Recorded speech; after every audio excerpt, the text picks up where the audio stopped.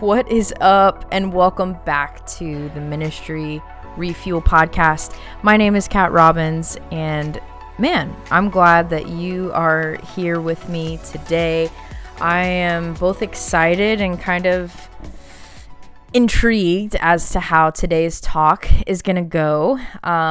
If you have found yourself on Christian TikTok at all, and you're probably a good Christian and not on TikTok. I stay on TikTok because I just turned 31 and I want to stay somewhat relevant and somewhat connected to what Gen Z is thinking nowadays, because frankly, if you're Gen Z and you're listening, I love you with my whole heart, but I don't understand you fully. And I feel like if I watch a TikTok here and there, I might understand you a little bit more fully in that way. So consider it a form of study. But on a lot of Christian TikToks is this big word that you hear often utilized incorrectly of deconstruction. Deconstruction. And perhaps I misspoke when I said incorrectly, more like incompletely. And we will talk about that as we continue this conversation. But deconstruction.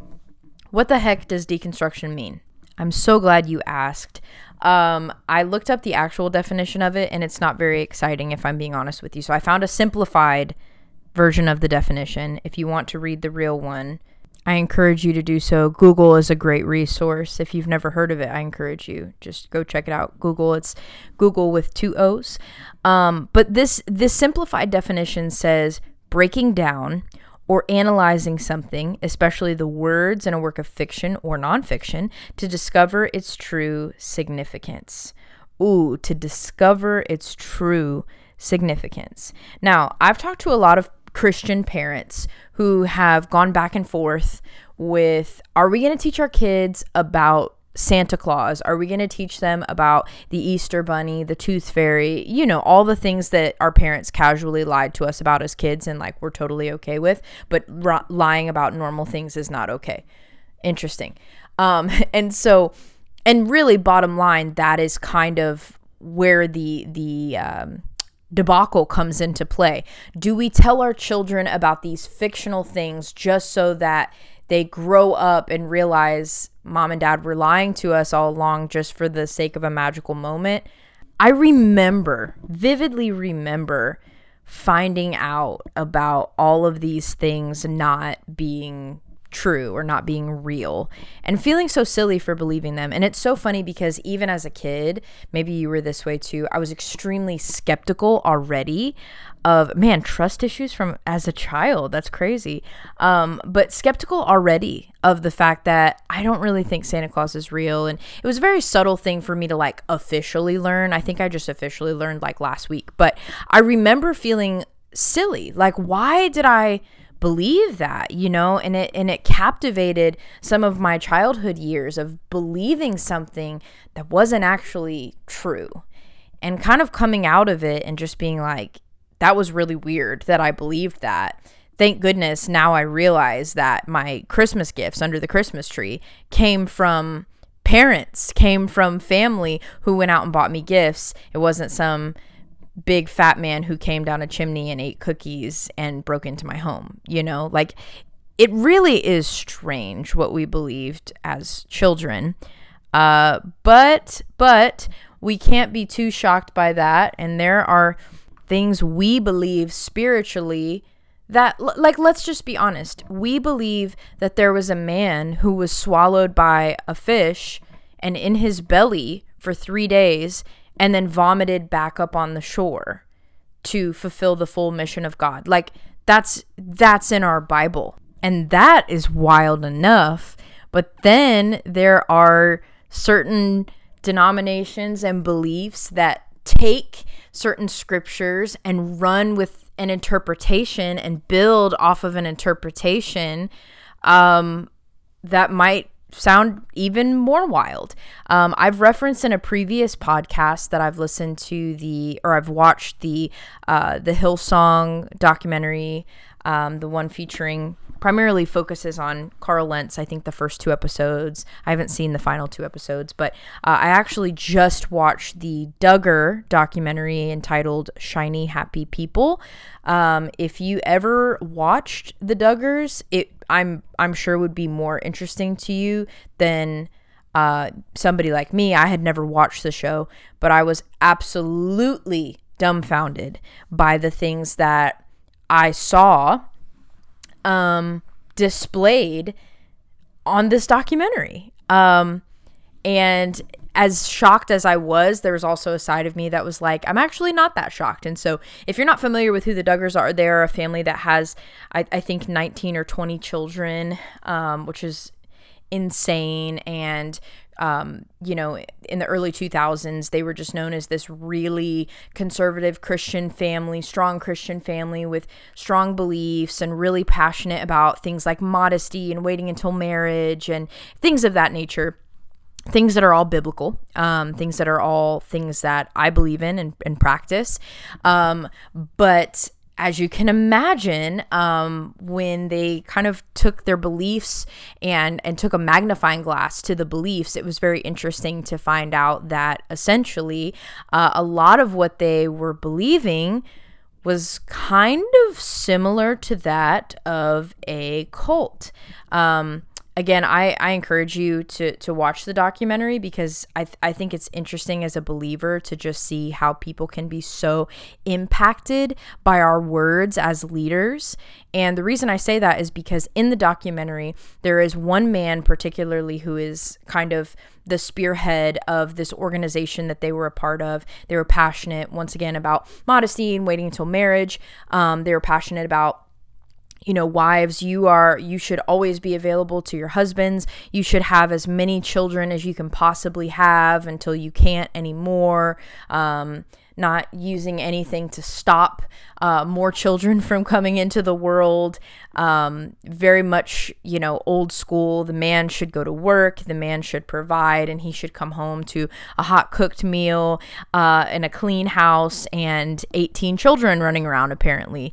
And again, on the surface, this may seem harmless, but the things that were being taught behind the scenes were so wrong and such a misinterpretation of the text of the scripture. And again, one person was spearheading and teaching one thing and living very differently. And his actions caused a lot of hurt, in addition to the way that he would train people under his ministry and under his life. He would train people to live the way that he did and practice the things that he practiced. And again, families were harmed. Innocent children were harmed because of this man's choices, because of the beliefs, because of the theology, because of the misinterpretation of the text that was being taught from the top down. This is dangerous. There is no ifs, ands, or buts about it. This is dangerous. To be in a place where you have been given the microphone, so to speak, in people's lives, and you are not well studied on the text, you are not well studied on execution, you are not well studied on how to love people properly, you are not well studied on how to keep your heart in check while being a leader. Man, we are looking at a dangerous situation that's happening here. And so today I want to take just a couple of minutes. I could talk a lot more on this and probably will, to be honest with you, about deconstruction, as we talked about before, just breaking things down so that the original significance comes back into play. It doesn't get muddied with our opinions, but it is full of life because that's what the scripture is. The scripture, which is where our theology should come from. Again, theology being the study of God. The study of God. In other words, God is not something that we can just sit down and comprehend. In fact, we'll never comprehend it in our entire lives. Therefore, something that is beyond understanding requires a lifetime of study. That's why we should all be forever students of God's word and never feeling like we have arrived. That's why in one of Paul's letters, he says, brothers, I don't consider myself yet to have obtained it, but one thing I do, straining towards what is ahead and leaving the things behind me. It is so very important that if we are going to lead people, especially people of faith, we have several things that we deeply need to have convictions about, and knowing God's word and carrying God's word should be something that we handle with the most delicate nature, with the most humble nature, because again, it is an honor to carry the gospel. It is an honor to do those things. It's an honor to lead God's people, but we cannot lead God's people, once again, where we have not yet been. Therefore, we should be educating ourselves. We should be filling ourselves with the word of God, with the Spirit of God, and knowing why we believe what we believe. The way I kind of look at it is theology starts with the why. The why. So 1 Peter 3:15 says, but in your hearts set apart Christ as Lord. Always be prepared to give an answer to everyone who asks you to give the reason for the hope that you have, but do this with gentleness and respect. I love this scripture because it reminds Christians, hey, you need to be prepared to explain why you believe what you believe. And frankly, I genuinely believe that a lot of leaders have this part down. Maybe not perfectly, but I think we can all understand that I'm a sinner. I have fallen short of grace, and God the Father loved me so much that he sent his son Jesus down on the cross to die a death that I should have died, and he died in my place, and now I get to live in freedom. And that's, just a really abbreviated way of explaining it. But I think most Christian beliefs can come to that consensus. Now, of course, you're going to say, Kat, different churches, different denominations practice different theology. Absolutely. You are right about that. You are so right about that. But we have to ask ourselves, why do I believe that?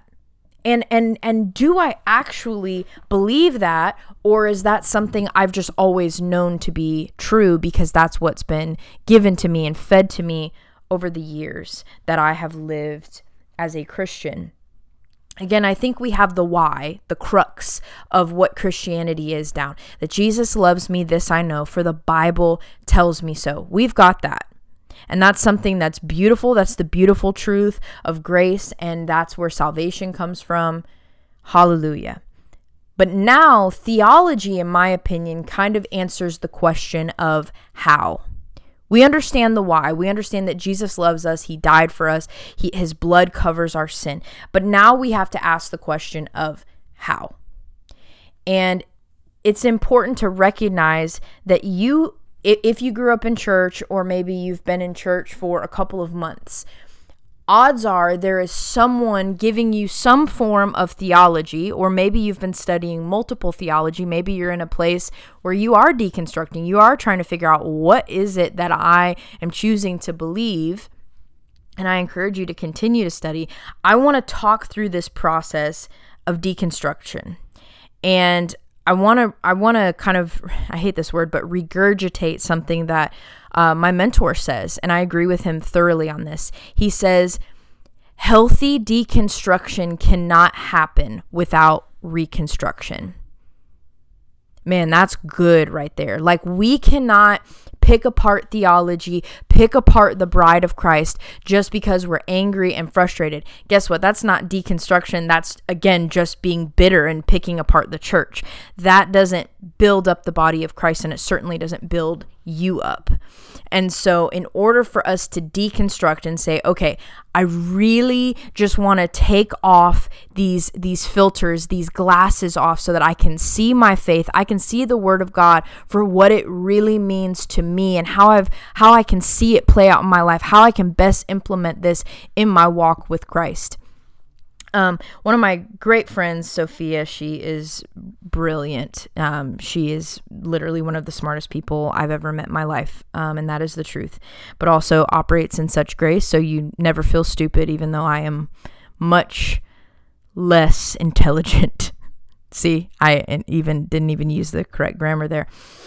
But she is very smart, and she actually taught me about this principle, and it's called the Wesleyan quadrilateral, and it's something that I have found come up time and time again in my study of theology. And what this Wesleyan quadrilateral stands for is, this is also known as like the Methodist quadrilateral, but it's kind of a way to shape theology, or maybe I'll look at it this way: different lenses that we have seen Christianity, different lenses that we have seen the church. And some of us have heard this expression before: you see the world with rose-colored glasses, right? And that's typically what you say to a person who kind of sees the best in everything, right? And sometimes you love that, and sometimes you're like, no, I want you to be miserable with me, right? They see everything with this lens, and whether you realize it or not, there's probably a lens that you see your faith through.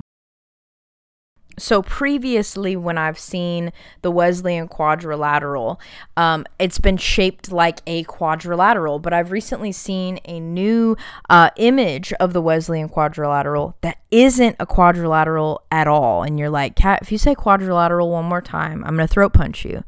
But the way that this image is shaped is essentially kind of like circles, and basically the whole circle exists within this lens of Scripture, because that's where theology should be founded. You would hope so, that you would utilize the book, the text, to shape theology, to shape how you view Jesus, how you carry out your belief system. You would hope that it would come through Scripture.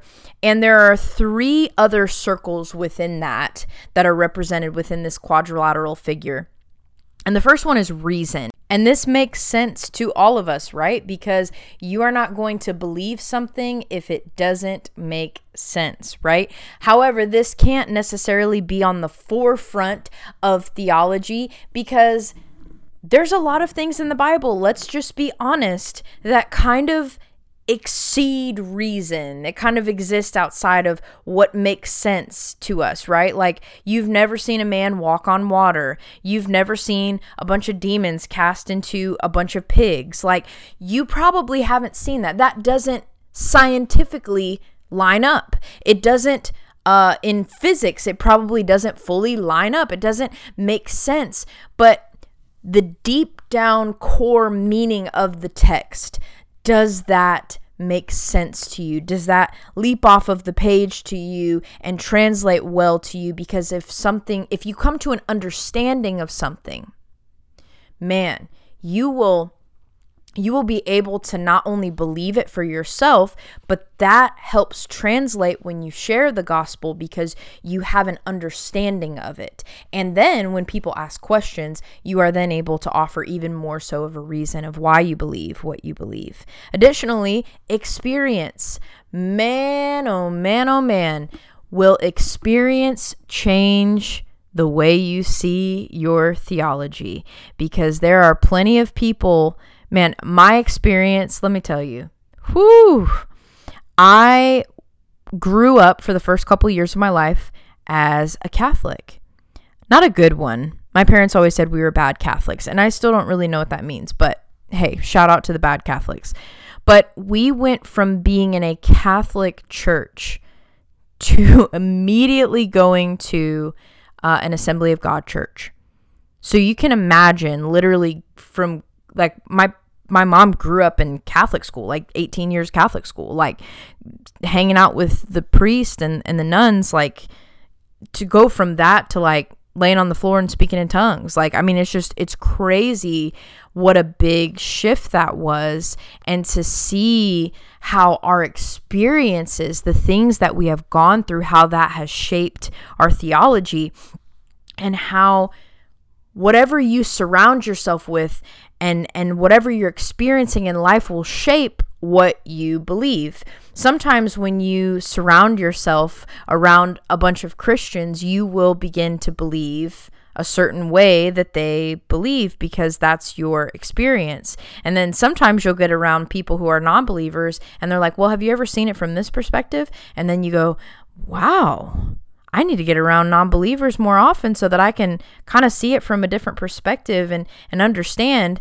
And you may say, Kat, you need to be around believers because they build you up. And that's absolutely true. But aren't we trying to reach non-believers, and shouldn't we see things from their perspective? I'm not at all suggesting that we should water down our beliefs to try to reach people. I'm not saying we should change our beliefs to reach people, but we should have an understanding of what other people believe. And unfortunately, we won't see that perspective unless we leave the experiences and maybe not leave, but not surround ourselves with the same kinds of people over and over and over again, and wonder why we can't ever see anyone else's perspective. We wonder why we can't be as effective at reaching people for the gospel. Perhaps it's because we're very spiritually tunnel vision, and God wants to expand our reach, expand our view, and we have to step out of our comfort zone in order to do so. And the last one is tradition.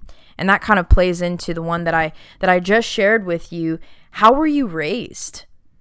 You know, and this is something that I'm really even walking through right now is, how was I raised? Man, again, I told you I went from being Catholic and then I went into an Assemblies of God church, and that's primarily what I was raised in. And especially the early days of our church, we were very, very Pentecostal.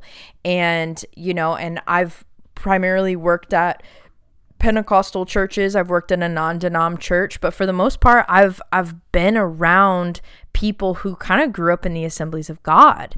And so that belief system has always kind of been around me at some point or another.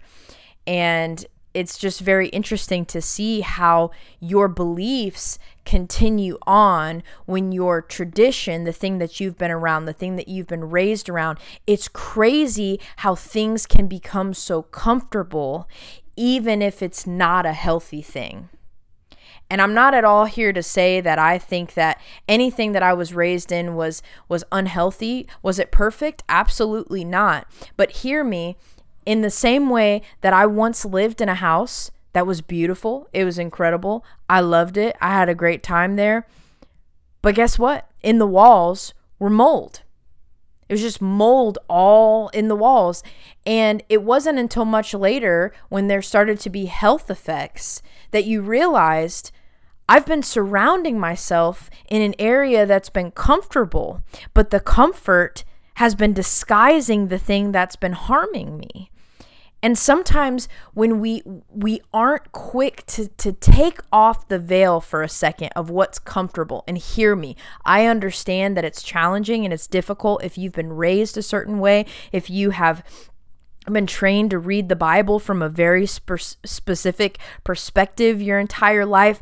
It's difficult when someone starts to challenge those views and you're like, this feels wrong, it feels strange. But this can be a really healthy thing when we begin to really ask ourselves, do I really believe that? And maybe right now you're pushing back and you're like, Kat, how could you say something like that? That's so crazy. Well, do you think that it's healthy that you currently believe something that if someone were to really dig deep, you may not have a rationale as to why you believe what you believe? Wouldn't it be better for the people of God to be completely convinced that this is why I believe what I believe? Not because someone told me, not because someone on a pulpit told me, or my grandmother prayed it over me 30 years ago, or because this person or my parents or this person is around me now at the workplace. No. What do you believe? And I think we as leaders, we really have to begin to ask ourselves that question. And sometimes it does involve a series of deconstructing old school things that have been taught to us that maybe you really can't reconcile that in the scripture. And now it's time to reconstruct what you believe so that you can walk in the freedom and liberty that comes with knowing God's word and believing it in your heart. Not just having this orthodoxy of, I know the scripture, I can quote it to you, but knowing it in your heart, practicing it in how you express and how you feel. And when you talk to people, it's going to change the game. And so removing those lenses and leaning on those lenses and leaning on those crutches and really just asking yourself, what is it that I believe? Oh, yes, I understand the why. I understand that Jesus is king, that he died for me. But what does it really look like to be a follower of his?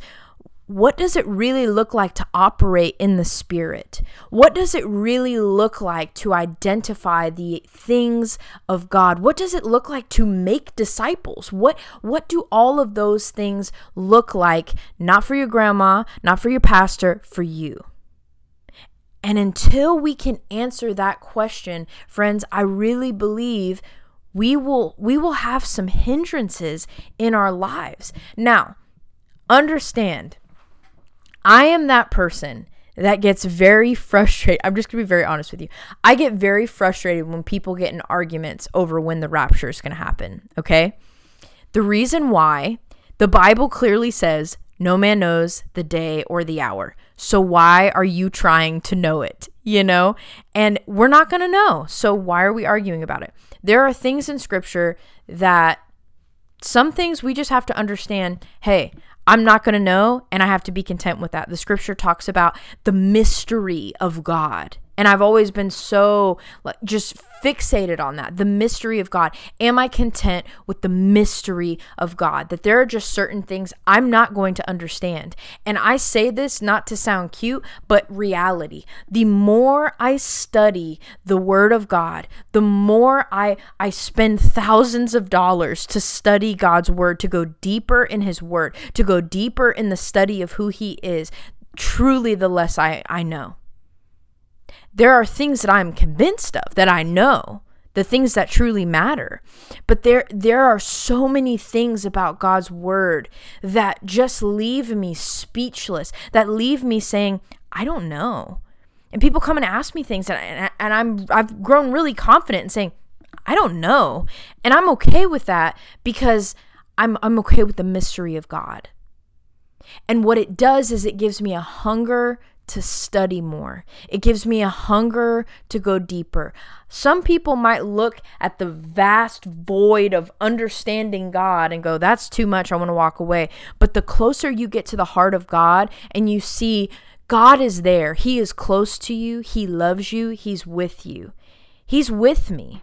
That's all I need, right? But I want to know him more.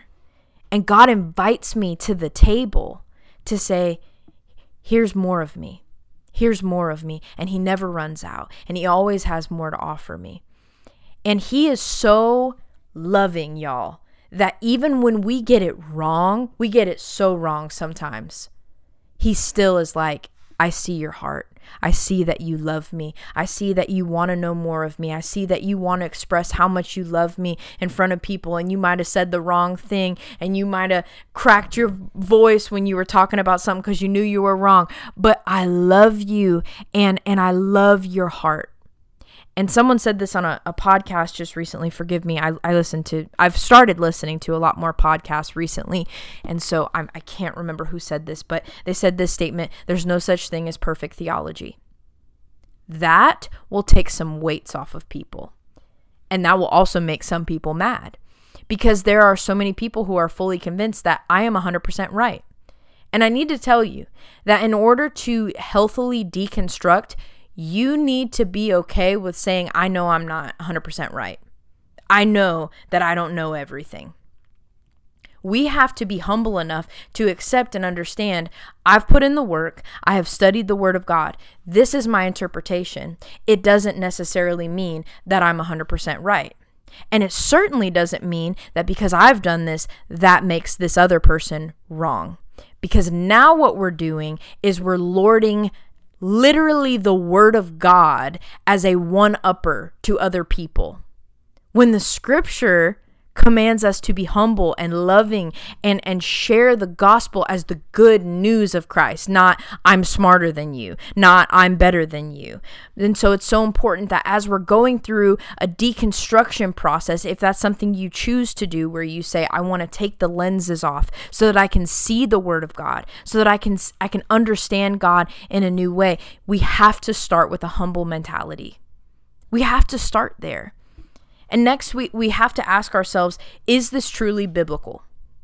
Is this truly biblical? Or is this an isolated scripture verse that sounds good to me that I can take out of context and manipulate to make it sound the way that I want it to sound? And I know you think that sounds harsh or you think that sounds crazy, but there are tons of people who have done that. There are cult leaders who have, can I tell you something? I'll just be honest with you. I've watched a lot of documentaries on cults. And can I tell you something? I'm not going to give you a specific percentage because I don't know and I don't want to misquote, but a large percentage of cults will base their beliefs on the Bible. That's right. Jim Jones did it. I did an episode on Jim Jones. You want to look at Charles Manson. You want to look at all of these different people who led cults of people to do evil things, utilized the word of God.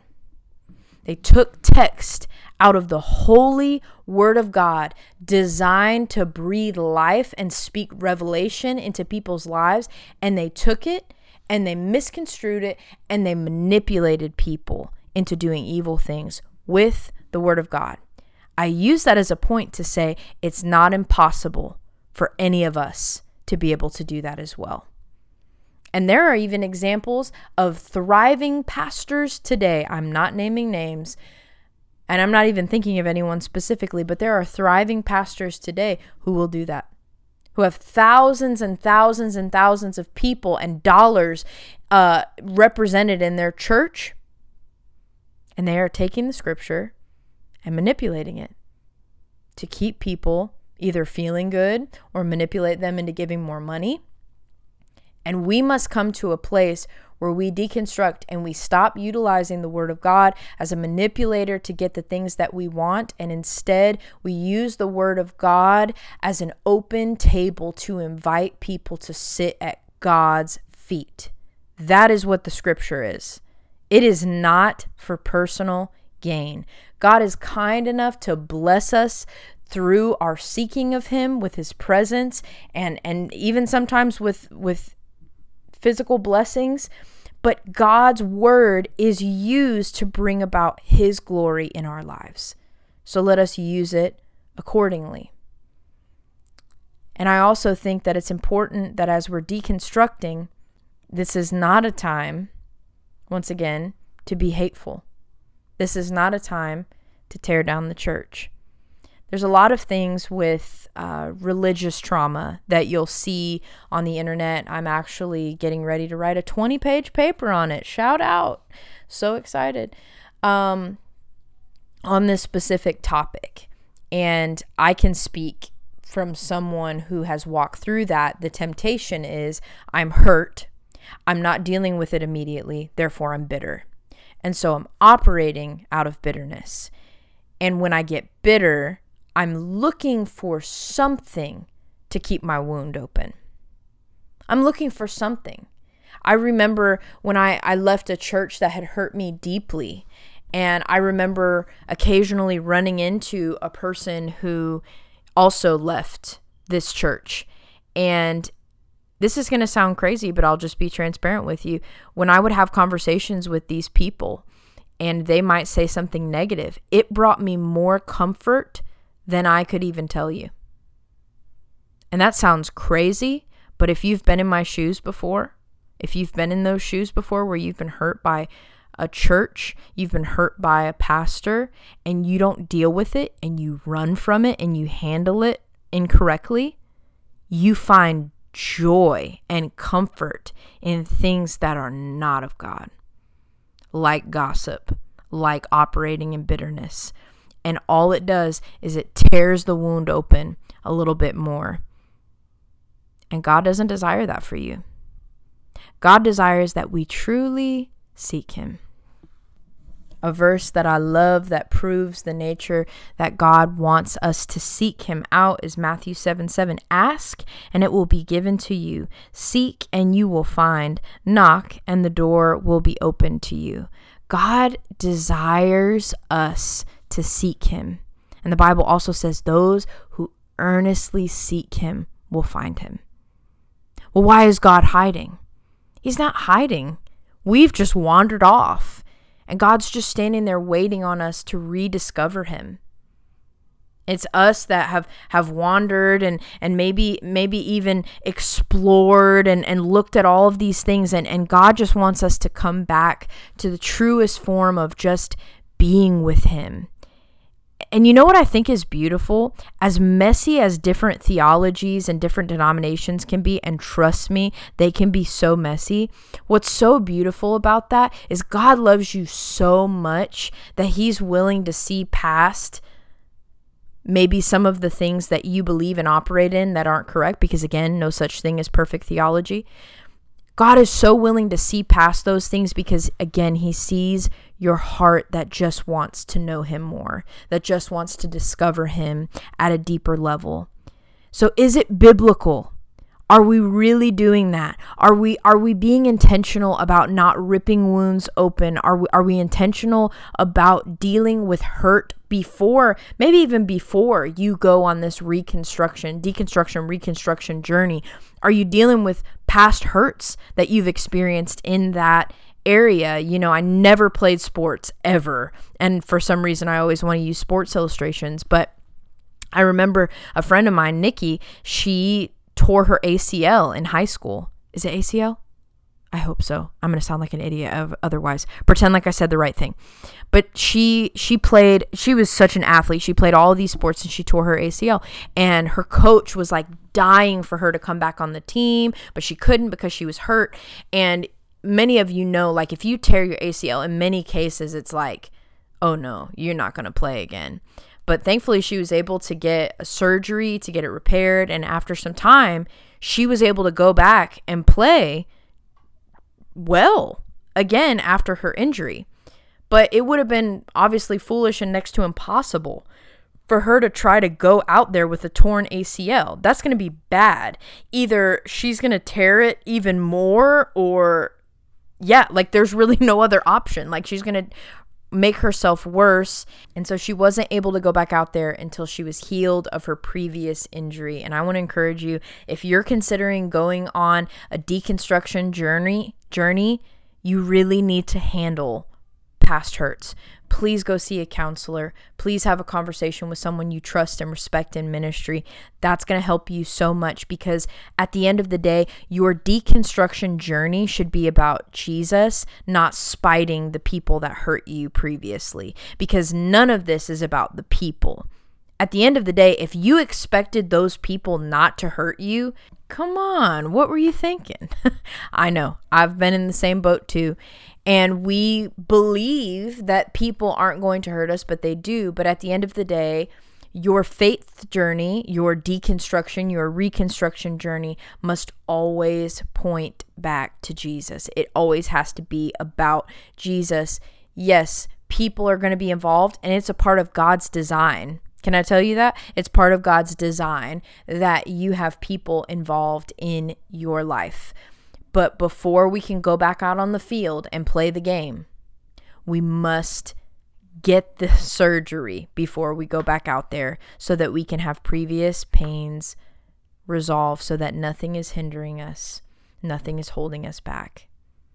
And again, I just want to close with this simple thought, closing exactly the way that I opened. It is so important that if we're going to deconstruct, if we're going to take lenses off that we've walked with for years and years and years, we have to be sure that we are replenishing ourselves and reconstructing the things in our heart that God desires us to walk in. And so maybe you make a decision, hey, I used to believe this, but now I really don't think I believe that anymore. Well, now you ask yourself the question, what is it that you do believe? What is it that God's word says that you do believe now? and refilling yourself with that. In the same way that anything you pour from, a pitcher, a glass of water, eventually is going to run out of liquid if you're pouring out of it. And so if you make the decision, I'm dumping all the water out of this pitcher, I'm dumping all the lemonade, the iced coffee, whatever it is, I'm dumping all of it out of here. What are you going to fill it with? Because an empty container is a shame, because it was designed to be filled. In the same way, you were designed to be filled. You were designed to be a carrier of God's presence, God's word, filled with God's love to pour that out onto people. So as you're taking things off, wonderful. But now what are you going to fill yourself with once again, so that you will always have an answer ready for when people ask you why you believe what you believe? You're going to be a more devoted follower because you choose to say, I know that God's word is true. This is what it says, and this is what I believe. Friends, I encourage you, if you're deconstructing this week, ask yourself, what am I filling myself with? Am I basing what I believe on God's word, or just my opinions, or just my hurts? Let's not do that. And once again, let's make sure that we are walking through healing before we try to do anything else, because God desires that you would walk free, that you would walk healed, and with no hindrances, so that you can run your race well. Man, I'm so glad that you listened to this whole episode. I know this one was a little lengthy, but I appreciate you going on this journey with me as we are just fixing our eyes on Jesus and believing that the best days are ahead. You are incredible. Thank you for taking the time to invest in yourself as a leader. May God bless you this week. You're incredible. As always, I'm Kat Robbins, and thank you for listening to the Ministry Refuel podcast.